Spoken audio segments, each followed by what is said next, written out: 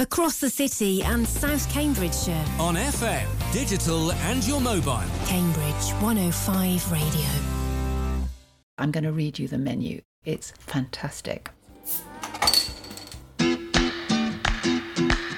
So we get better flavour because of the fen soil. I've drunk more beer since I came here and bought my 2 barrels than I've ever done in my life before, I think. I shouldn't have said almonds, they don't make it from almonds. So you've got this big sticky mess when you start off. Pizza, pots, pints. My wife's cakes are selling at hot cakes. Brilliant, thank you. The time is right for this sort of thing. Food is everything. Cambridge is right for this sort of thing. What's it like? Delicious. Good afternoon. Yes, it's flavour time when we look at the news and stories about the Cambridge area food and drink scene. Here in the studio is the full flavour team of Alan Alder, Sue Bailey and myself, Matt Bentman. So let's have a look at what we have in store today. Writer, broadcaster, part owner of Fitzbilly's and all-round foodie, Tim Hayward, will be talking about his new book and much else. I'll be in conversation with Professor Martin Jones about his work in food archaeology and about his talk with the author of a new book, Edible Economics, Professor Hajun Chang, as part of the Cambridge Festival. I follow my nose to the sweet and smoky aromas of a Hungarian grocery shop in Chesterton Road, and we'll be trying out some of their products too. And with lots of local food and drink news, information about where to get free food, updates from social media and our jobs roundup too. So stay tuned. First though, Mill Road, or more precisely, Mill Road Bridge. The decision was made this week to close it to private vehicles. It's still open to buses, taxis, blue badge holders, cyclists and pedestrians. But what could it mean for the shops? A reduced footfall? A cut in takings? Closure? Or none of these things?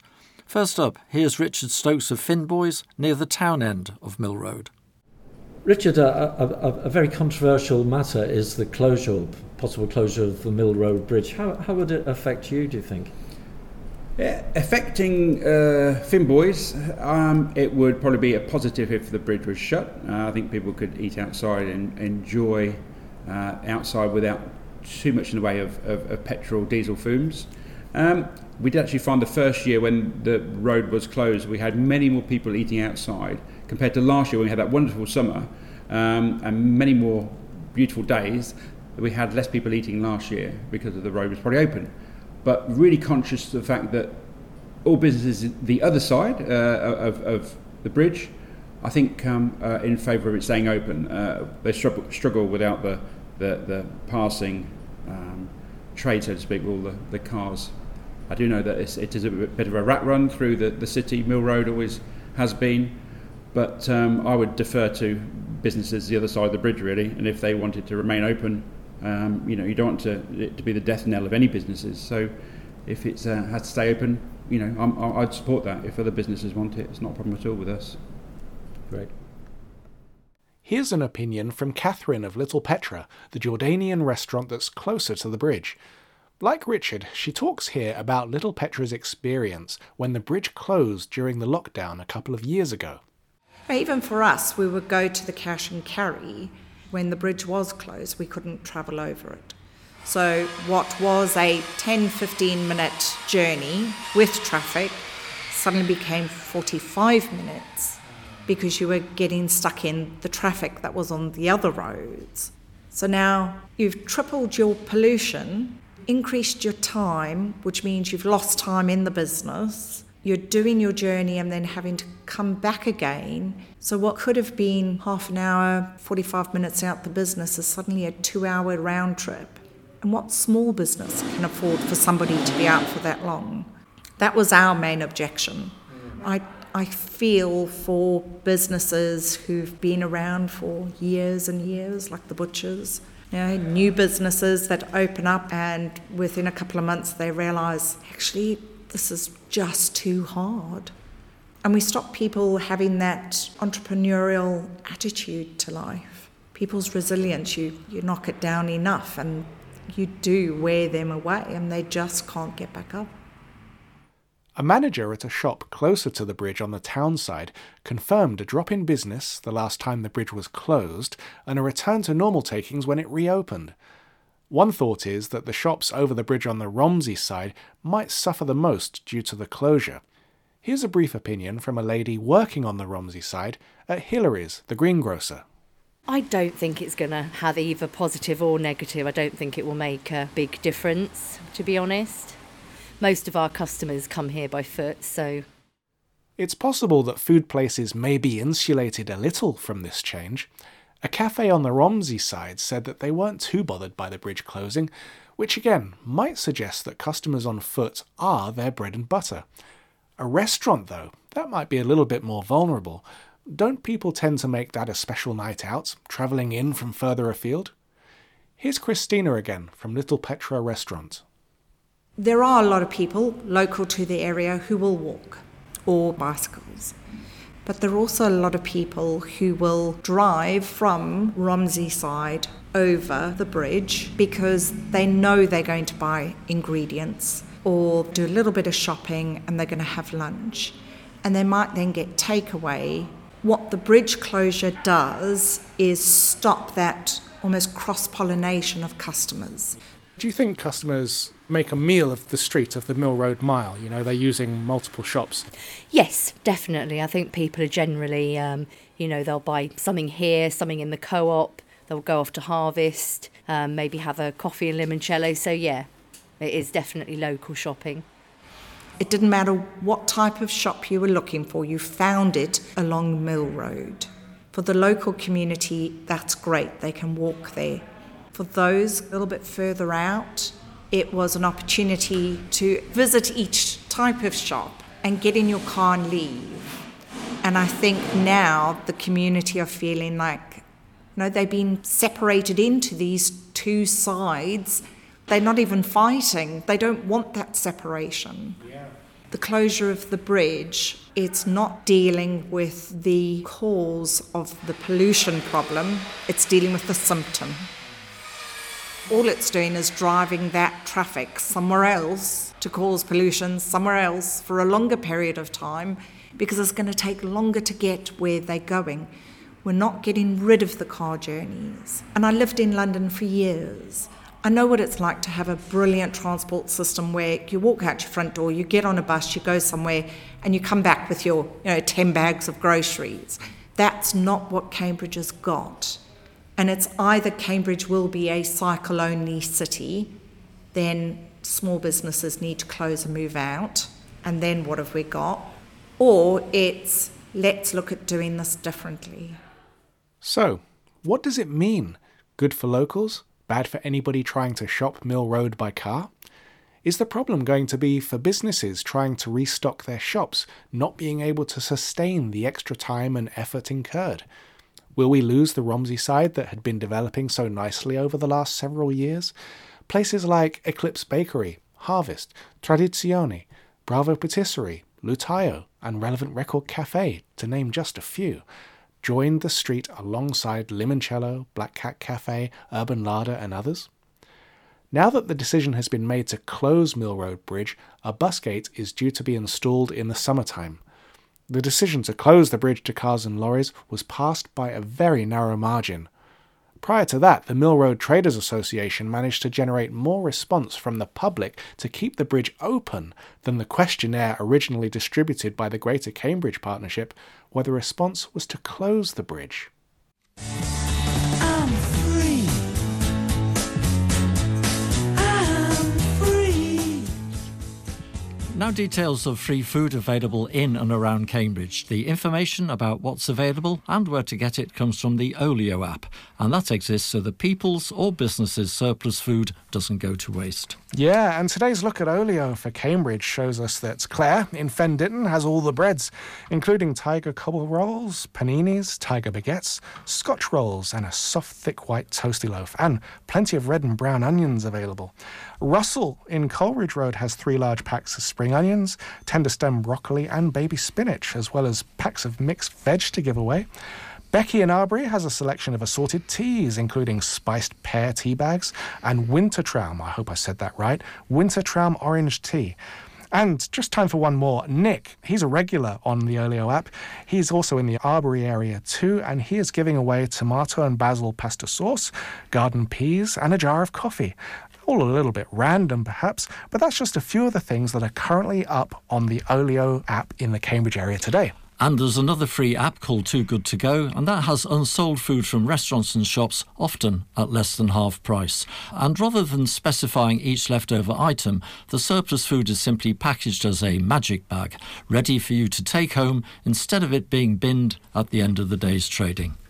Tim Hayward has a new book just published. It's called The Big Green Egg Feasts, and it is an extraordinary book. Alan spoke with Tim earlier in the week.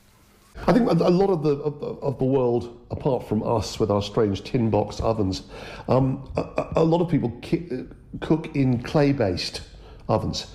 They're very popular across most of Southeast Asia, most of the Arabic countries, across even most of Southern Europe, and consequently those are ovens that sort of hold heat themselves. And a Big Green Egg is based on a Korean type of barbecue called a kamado, which is basically the standard domestic oven. So you can cook on the grill inside in the same way as you can with a barbecue. But what it's really all about is you put the lid down and you control the heat with the little shutters, and you can set the temperature to pretty much anywhere you want it to be. I have a little computerized device that I do to program it with, because I would. But you can set it to pretty much any temperature you want to, and it'll be very consistent in running that. So it's great for long, slow cooking. It's great for roasting and sort of gentle cookery, and you can also get ferocious heat out of it. So yeah, it's a funny bit of kit, but it's good fun. But in your book, now what was it that I saw? Was it a pineapple tatin? Oh, yes. A tatin of some description. I mean, you don't expect to open up the lid of a conventional barbecue and find something like that inside. No, but that's the beauty of it. I mean, I think with any form of cooking equipment, if you're a proper geek, and I really am, I think, you look at it and you go, oh, that gets hot down there, and oh, I love that gentle heat coming in from there. And the tatin, which is a classic sort of upside-down tart, you think about it, you go, oh, I've got an earthenware pot I can do that in. The bottom will get hot enough to caramelise the sugar. What will be great in that? And then there happened to be some pineapples around that week. Sliced pineapples into the syrup, and then just put some dough down over the top of it. I basically used some puff pastry I'd nicked from Fitzbilly's. Tuck it in around the sides, and you know that the bottom is going to sear through beautifully, and the top will cook gently under this dome. And it's a lovely thing. And you flip it out, put some rum-flavoured cream and a bit of grated lime zest on top, and everybody goes, wow, that's incredible. And it is incredible. It's lovely. Dead easy.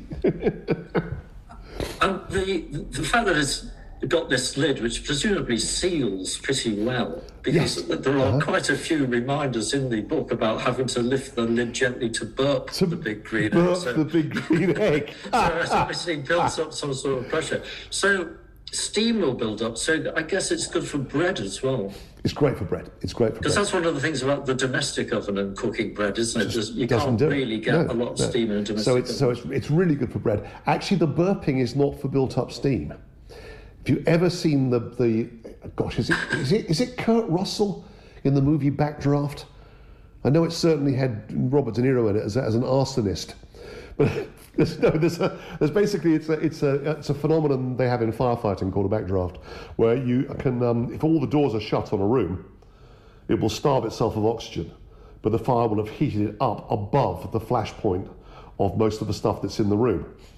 So because the egg seals itself pretty much airtight when you've got the lid down, it cooks away inside, but it can also, all of the flame can just die down because there's no oxygen, but it'll be at 200 degrees centigrade. So when you lift the lid, the oxygen gushes in and there's an enormous woof, which will take all the hair off your forearms, which is always good fun, and remove your eyebrows. But no, so you let the air in gently, you let it go woof, and then you lift the top. That's the technique. But it's also to do with superheated air. But I love stuff like that. I mean, it's real O-level science, but it's great fun to play with. And I was struck by the variety of recipes in the book. I mean, obviously the pineapple tartare, but food from North Africa, from Japan. There's a most wonderful looking Indian chicken curry in there. There's Tuscan food. There's a section on seafood. It's incredibly adaptable, isn't it? And I think that's how I use it, because I'm such a food nerd, and I don't really do that many, hey guys, come round to my place for steak and sausages at the weekend. I'm not that much of a barbecuer in that sense. But, you know, for most of us foodies, it's quite strange listening to us talk, because, you know, we spend X number of £1,000 on these sort of silvery ovens we have in our kitchens, like they have in a professional French restaurant kitchen. And then we go completely woo-woo about everywhere else we've travelled in the world, where the best food was cooked by usually a little old lady squatting next to a tin bucket full of charcoal. So I love it because I can replicate all of those things with this bit of kit. Indeed, yeah. The egg gets to very high temperatures, doesn't it? It can. You can also keep it at very low temperatures, but you can do really hot stuff with it, yeah. Okay, because I was thinking, I mean, I know there's a pizza in the book, and that's again something that domestic ovens don't get to a high enough temperature to bake properly. But presumably something like the Portuguese pastel de nata becomes possible, because they need high temperatures. They've got a very high searing temperature, and of course you can get the temperature, because the top of it is made of a ceramic. You've got a dome with heat reflecting back down, so it's very good for pasties, yeah. There's quite a few dishes from North Africa there. I think some, I mean, I'm not an expert on North African food, but some of them I've not heard of before. How did you come across those? What made you decide to do those? I basically spent some time in Marrakesh. Actually, it was a lockdown project. We were trying to research ways of making bread that didn't involve ingredients that might have been tough to get our hands on at certain times. So I was looking at unleavened breads and using things like semolina, stuff like that. We didn't have to use any of those in the end, but I'd had the experience, which was marvellous. And so I just found some recipes that would work with that. Most of them are sort of oral transmission, and they've been collected at weird times by different people. But it's great, you know, great fun, and it's easy to do the experiments on the egg. So we did. So yeah, there's some good stuff. I mean, so the tradition in North Africa is that there aren't domestic ovens in the sense that we have them. You do have a small flat charcoal barbecue box. Much like the ones you'd see in Greece or in Turkey. If you want to cook something slowly and in an enclosed space, you use the pottery and ceramic things that they've created, things like tagines. You would actually put your raw ingredients in the tagine in the morning. You wrap it in a cloth of a colour that you could recognise, and then you take it and you leave it outside the bakery on your way to work in the morning. And when the bakers have finished baking the flatbreads, they go outside the front door, they bring them all in, holding them by the cloths, and pop them inside as the oven cools down for the rest of the day. They tie the cloths on the outside in order so they know which one is which. And then at the end of the day, when you come back along, they've closed down, but sitting outside the door of the bakery is your tagine with your tea towel wrapped around it in your cloth colour, and you can take it home, and you buy some bread to go with it, and that's how you pay for it. We should do this in Fitzbillies, I'm sure. We should have some communal heat sharing. God knows our electricity bill's gone up so high. It's probably the only way we can survive. But no, it's an amazing thing. But they just don't have this oven thing. So looking at that, it's a tremendous way to come up with all kinds of recipes that really respond to that kind of baker's oven, low and slow cooking. I was very impressed with the recipe for a particular kind of dough they use. There's a hard wheat called Durham wheat, which is unbelievably high gluten. And you make it, you rest it for a while, and then you can stretch it out. And the idea is you can just keep stretching and flick it and stretch it and flick it and stretch it until it covers the entire table and you can read the newspaper through it.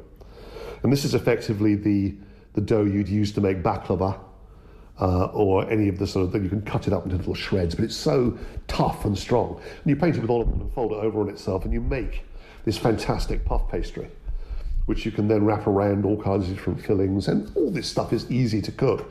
Or effectively, you can set the egg up so it's got a big hot stone. So you're cooking it like you'd be doing that, which is exactly the same as a comal in the whole of South and Central America, on which you cook your tortillas, or on which you cook your slow-cooked meat carnitas. And there's obviously you can go around the side, and there's hot charcoal there, so you can get the skins off your peppers. So if you've got all that kit sitting there in the corner and you use it to burn 3 sausages and wreck a steak, I think you're fundamentally under-challenging yourself. The company approached me directly to write the book, and they've written other books about barbecuing before. I said, look, I'm really happy to do it, but I use it as my geek toolbox. And I would like to write your first barbecue book that doesn't have any steaks or sausages in it. And there was a slight intake of breath. But once I'd actually gone through it with them, I mean, there's a couple of sausage things and there's a steak thing in there, I'm sure, somewhere if you look. But it was much more the point of, I think this is so exciting. And I actually think most of your users, your installed user base, think this is pretty damn cool too. And if you tell them they can do something that they've only ever seen before in a night market in Bangkok or a roadside in Vietnam, then yeah, that's great. Do that stuff with this thing. And it has a much, much grander purpose to it. I find it so enjoyable. Well, I should think the people behind the Big Green Egg are pretty pleased with the book then, because it is pushing the boundaries. I have some really good meetings with the team when we're putting these things together, and it's really interesting how the ideas come out. But I think with this one, it was, let's not do barbecue with this amazing tool. Barbecue is just a tiny thing, a tiny portion of what it can do. And the other thing is, I think we, as young people say, we're going to lean in to the idea of sort of festal feast eating. Because that's the other thing it's a sort of central, iconic object you can get a party around. And we pushed it in those directions. And I think we've come up with something quite different, quite exciting. Very exciting. And Tim's book, The Big Green Egg Feast, is out now, and they have copies in both Heifers and Waterstones. On to our first news roundup for today, Saturday 11th of March. The Gransden's Farmers Market is opening for the very first time in 2 weeks. Stalls will include Sweet Pea Market Garden with salads and vegetable crops grown according to agroecological principles. There'll also be stalls selling sourdough bread, jams, pickles and chutneys, pies and pasties, and there will be leaf teas from the Tea Apothecary, chocolates from Bean to Bar, and a florist. It's in Little Gransden Village Hall from 9 until 1 p.m. on the 26th of March, and monthly after that. We wish them well. The Royal Oak in Barrington, now a Cam's Cuisine pub, is reopening its doors after its makeover at lunchtime on Tuesday the 14th of March. Finboys at the Fish Butchery in Mill Road has brought back its 5-course menu box in which all the preparation is done for you and cooking instructions are provided. They'll be available every month, usually on the last Thursday of the month, but this month they'll be available on the 19th. You'll need to order by the 16th, collect on the 18th so you can enjoy them on Mothering Sunday or the day before. The cost is £100 for 2 people. Cafe Ubuntu in Hobson Street is now opening on Mondays. Midsummer House is celebrating 25 years since Daniel Clifford opened the doors in 1998.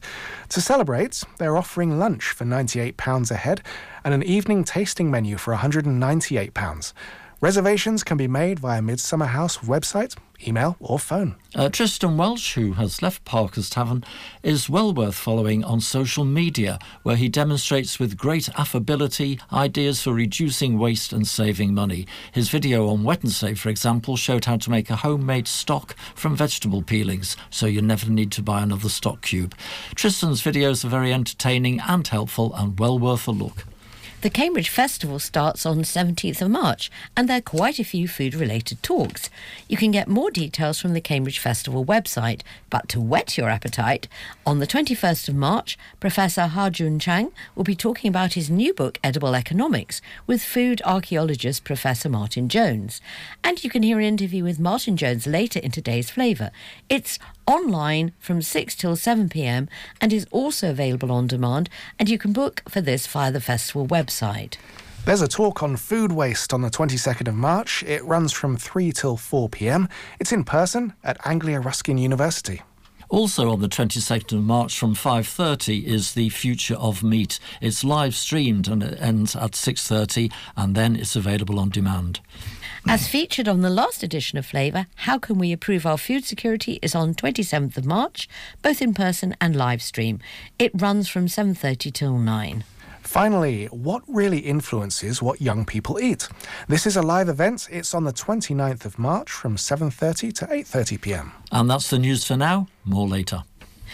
Well, we're pretty excited here on Flavour about the forthcoming Cambridge Festival. We had Professor David Rose on our last programme talking about food security, which is one of the events.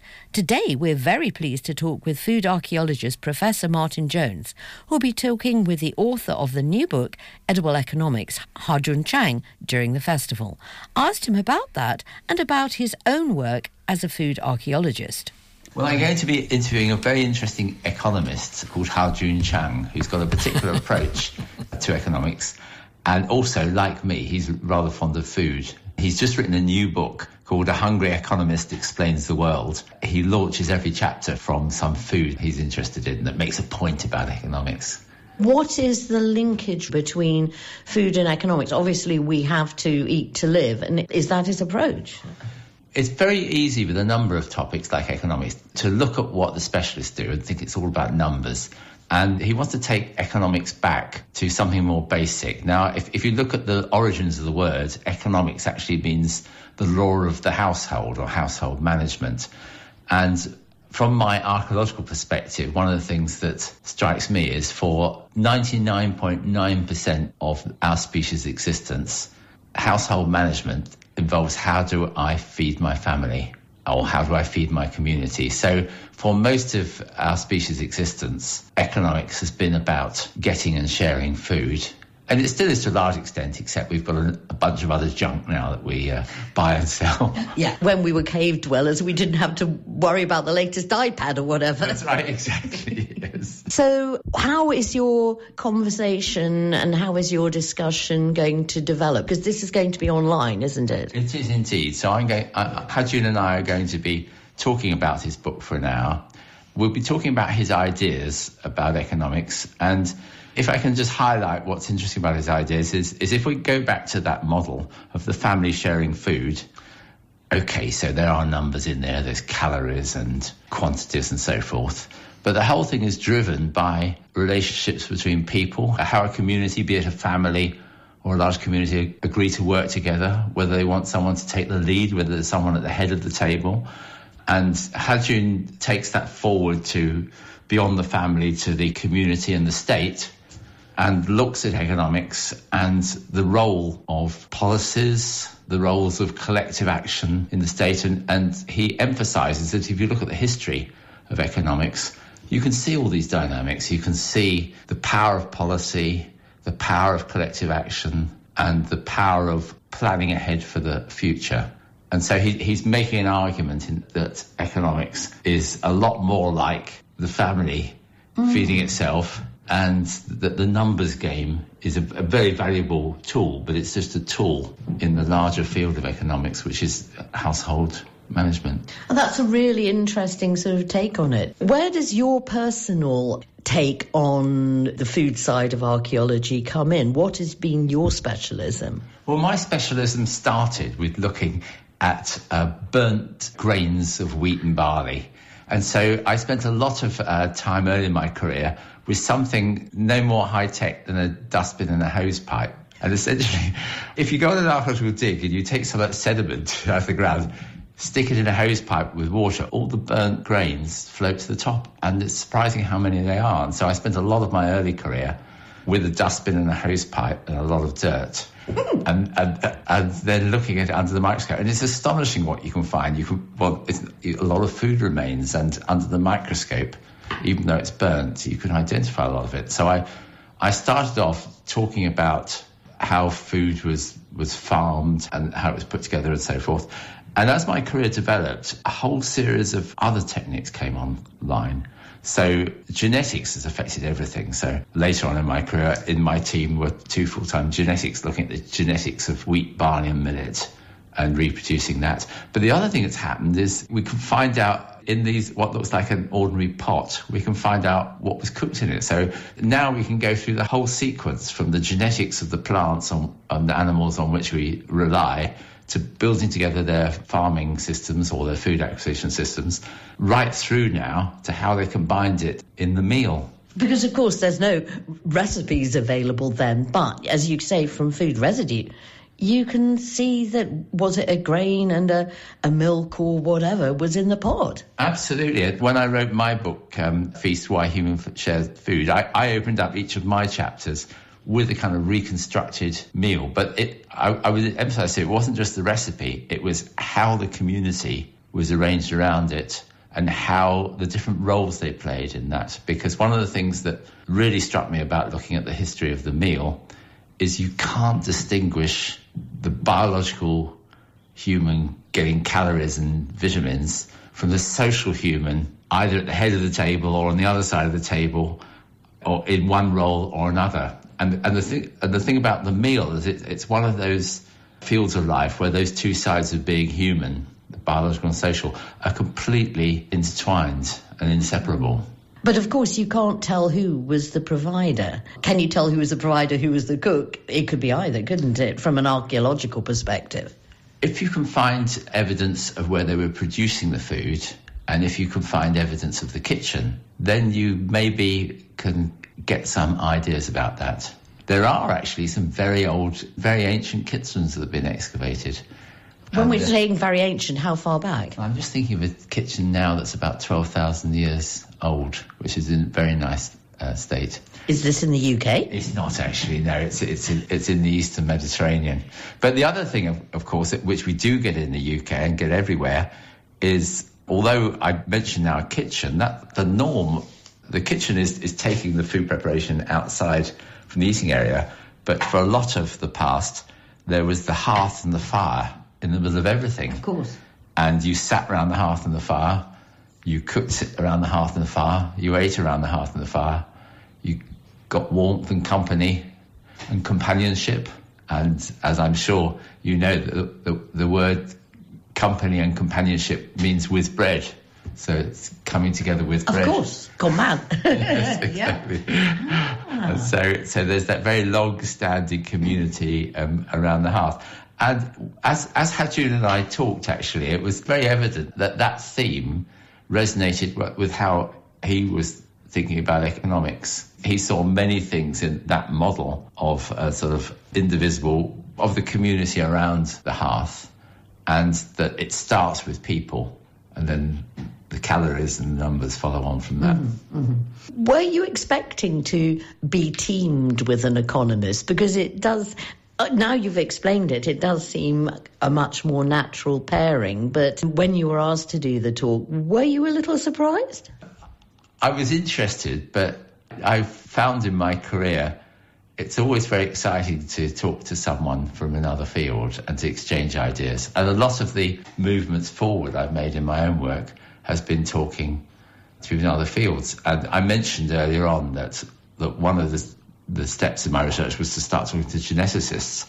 When I started meeting with geneticists, I knew I had kind of an out-of-date view of genetics, and they had a popular view of archaeology. I had these great conversations as we were reaching into each other's field.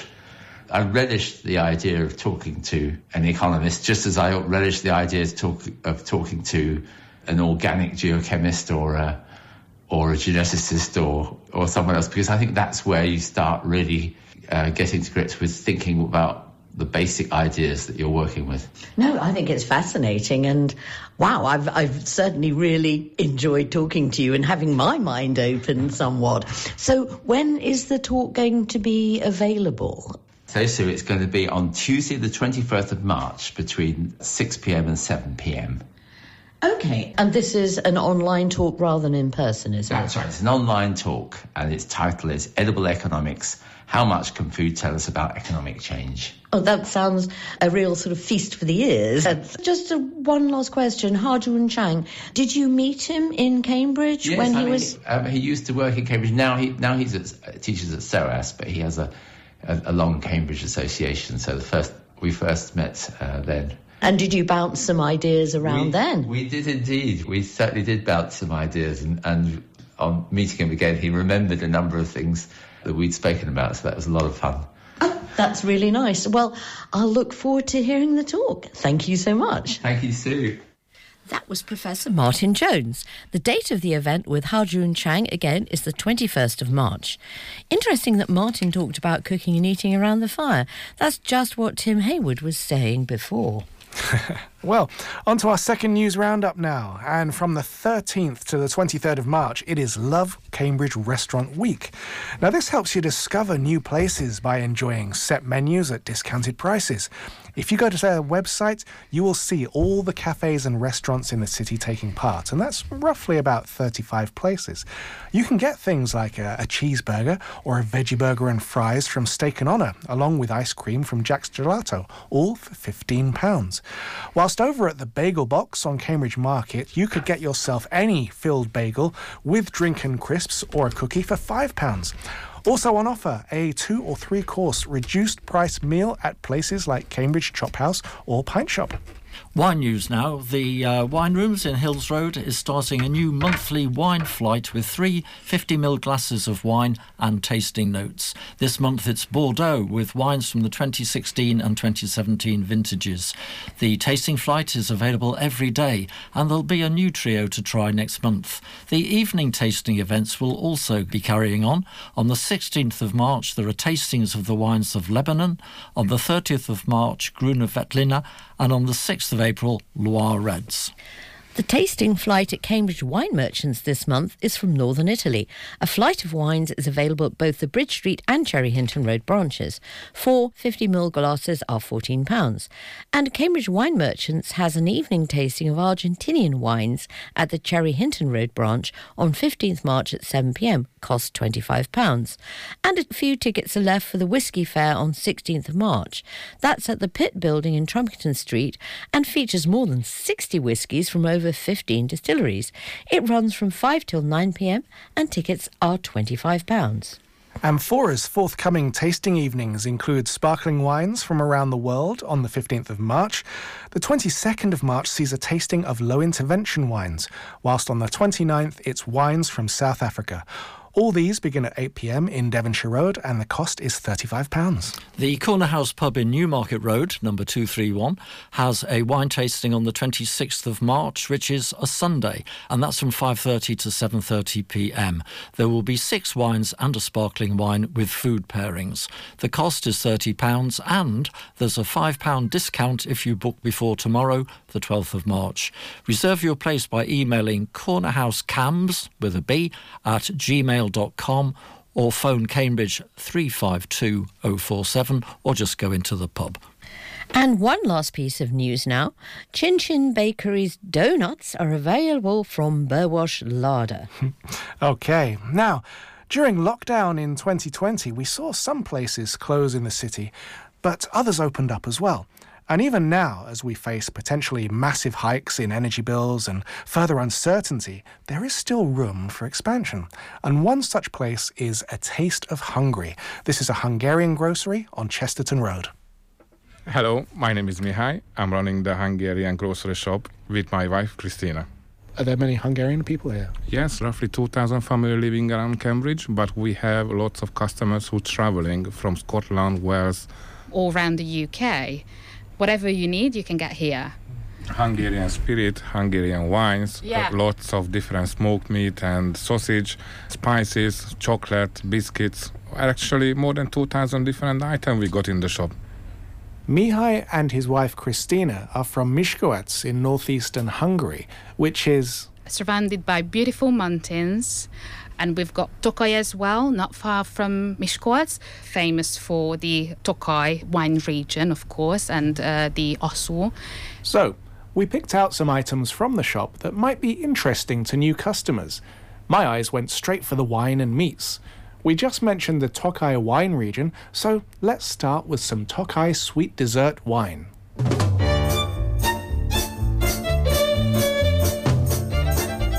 Well, it's like colour of honey, basically. And the older it is, the darker it becomes. So this one, for instance, is from 2001. So it is over 22 years old now. It is probably quite sweet as honey. Very, very delicious. So when they harvest the Oszul berries, You can think of a grape, right? There is this so-called, or in layman's terms, let's call it noble mold. It covers the berries and it literally makes berries lose all the water they consist. So it just evaporates and you get this raisiny-like texture, and that's what people pick. That's how they harvest it, and that's what the osu is made of. Just looking at it here, it appears to look quite thick. It is, yeah, almost syrupy. Yes, it's very thick, and when you put in the glass, you can see on the glass side how slowly they go down. And from honey-like dessert wine to actual honey. We have in the shop more than 20 different honey from Hungary, and this is in my hand is Robinia honey. You see, I don't know how to call when it's moving. It's not stuck like a... So it's not crystallizing, you mean? Yeah, okay. Not a solid honey. It's a free, runny honey. Yes, yes. So it's like acacia honey, basically. Yeah. What am I looking at here in this jar? An apple and cinnamon honey. I've not seen that in any other shop, I don't think. Maybe I'm just blind. It's something Hungarians love doing. This is just a little family business. You buy these different types of honey from, right? Yes, it's very famous, and they just do a small amount, so they are not doing for the huge market or something, just for the small business they supply. We know what a British Sunday roast looks like, but what about a Hungarian Sunday dish? Let's say a typical Hungarian Sunday lunch would be meat soup with pasta and cooked vegetables. And we've got this, it's similar to your stuffing, but its taste is so different. We use different seasoning to season that. So that one with the cooked meat and chicken paprikash. It's like a sort of stew. Not really noodles, nokedli we call it. What else? What would you eat? Goulash definitely. Goulash soup and stuffed cabbage. The two together, they would be very heavy. We love to eat many dishes with the smoked meat. Yeah, and we also prepare different salads, like a mayonnaise-based salad. There we go with the meats. Now, if there's one thing that Mihai is not short of in his shop, it's meats. Dried meats, smoked dried meats. Come and meet the smoked dried meats. So this one, the Mongolica sausage, I think we can say that this is world famous, given the fact that the pig itself, Mongolica, it's especially useful for people who struggle with cholesterol, because the fat it consists, it's not the harmful one that could increase cholesterol levels. So, well, we wouldn't say it's fatless, because it's pork at the end of the day, but it's the good type of fat. And again, the game meat, so the venison and the wild boar, they're sort of game meat in the UK and Europe, I think is very popular and people love it. Oh, and this one is with the ghost pepper, the ghost chili pepper. They tiny chili peppers and extremely hot. So I think in the United States they organize these special competitions, and I think this might be the hottest. It's a very good challenge to eat even. So one of the hottest ones, I suppose. It consists of a little bit of that. So like you say, this is a red hot spicy meat. Just a small slice of that will yes go definitely off in your mouth. Yes, probably. For example, on 10 kilogram meat, they just put tiny bit, for example, 1 spoon of ghost pepper, that's all. Oh, wow. And one is very spicy. From Hungary, they ask the smoked sausage, which one is a beechwood, ready to eat. For example, Hungarian goulash, stew. We are also very proud of the Hungarian wines. For example, we have a full-blood dry red wine. And we are very proud of the Hungarian spicy pepper. We just eating with the bread. But you've got to say that this is like hot chili. So it's like a paste. Pepper. The hotness level of this is wow. This caught my eye straight away. And it's pork scratching. Okay. Much more softer than the English one. It's unsalted because the texture is changed when you salt it up. We just eating morning times usually. Very nice breakfast. Morning pork scratchings. Very greasy and very fatty. Yes, but it's really soft and moist as well. So it's just a really nice texture as you explained it. And we would eat it with bread, definitely white bread, our hot chili peppers, maybe mayonnaise. I would choose mayonnaise actually, and horseradish. Yeah. Would you regard that as a bit of a generational food as well? Would youngsters still be interested in? No, usually the other people. So we're older people now. Okay. Yes, sorry. I think we just put paprika in pretty much every single dish we cook. We just love it, and we've got the smoked version as well. So when you cook or when you bake something with that one, obviously the taste of the food is a little bit smoky, so it's quite nice. It's quite nice. With a good glass of red wine. With the family business next to me, it's my wife. Without her, we can't run this shop. She is behind us always, and she always got a new idea of what we do to keep interesting the customers. Not only Hungarian, all nationalities we're talking about, obviously. At the moment as well, she's working home on the Hungarian restaurant, so she ordering stuff, background job. Yeah. So it's full steam ahead. I'm not boring, at least. Always work hard. She will make sure you've got enough things to do. Well, it's lovely to meet you guys, and it's great to pop in here and see just what's going on. We're at the Taste of Hungary at 50 Chesterton High Street, and we wish you all the best, and let's root for the restaurant to come along too. Thank you very much. Thank you so much. Thank you. And you're listening to Flavour on Cambridge 105 Radio. Yeah, many thanks to Mihai and Judith there, who was helping along. And in about 6 months' time, as it said at the end of that feature, they are hoping to open a Hungarian restaurant on Chesterton Road. It'll be close by. And Mihai says that people will invariably going to use the Hungarian shop and the restaurant together. Now, this restaurant is going to be called Csadas, and his wife is working really hard right now on all the details as we speak. And one extra thing, Mihai gave us plenty of Hungarian wine and meats to try in the studio. There's going to be lots of strong and sweet flavours, smoked flavours, and of course, paprika. That will be going on at the end of the programme, but first...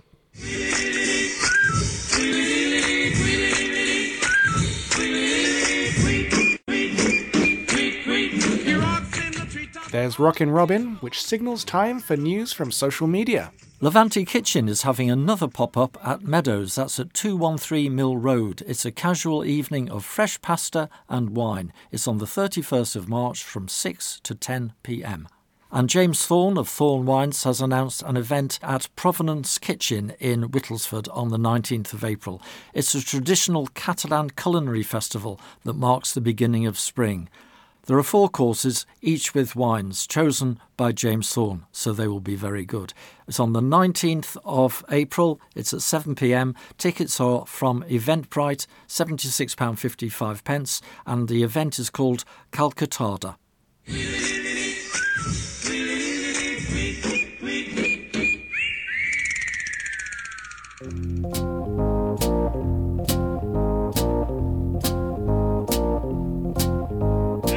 There's Green Onion signalling the start of our job section.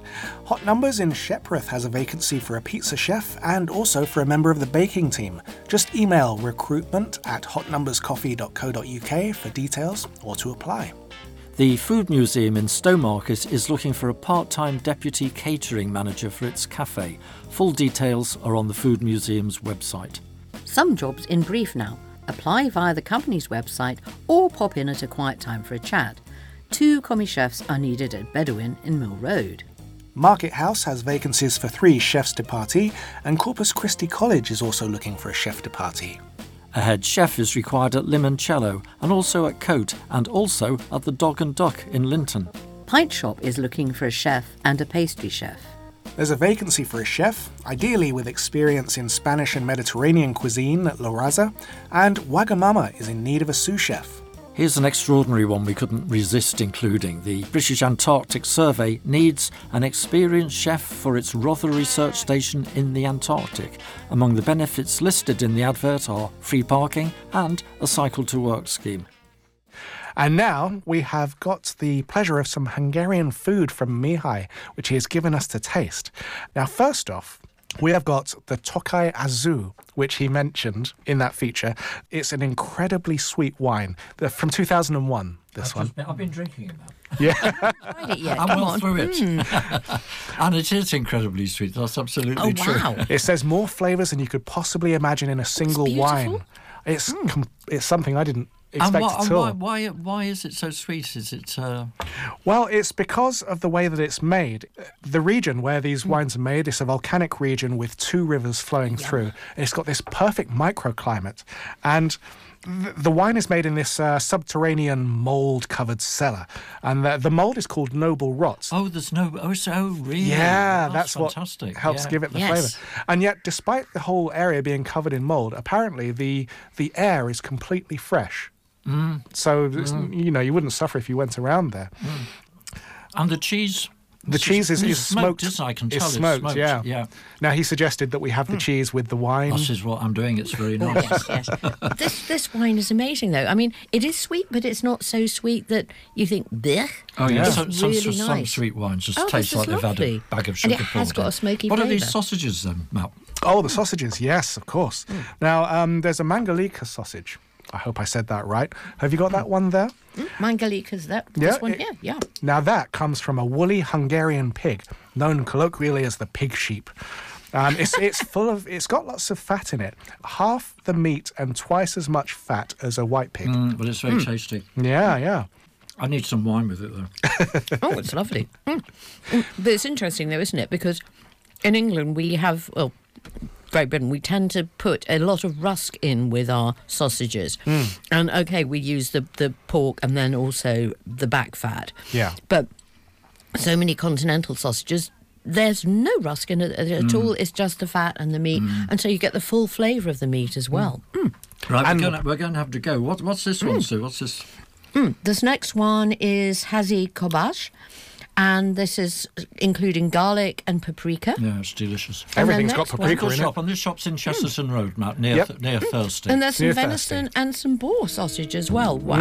Okay, well, we're nearly out of time. You can catch Flavour on alternate Saturdays at 12 noon. We're repeated on Mondays at 6 p.m. and Thursdays at 2 p.m. And Flavour will, of course, be available as a podcast early next week. Coming up next on Cambridge 105 Radio today at 1 p.m. is the Gadget Guide with Robin Lawrence, and at 2 it's Sue Marchant's Selection.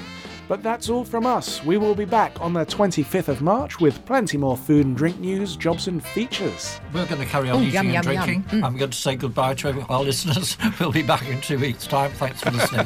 This is so nice. On Cambridge 105 Radio. Thank you. Thank you very much.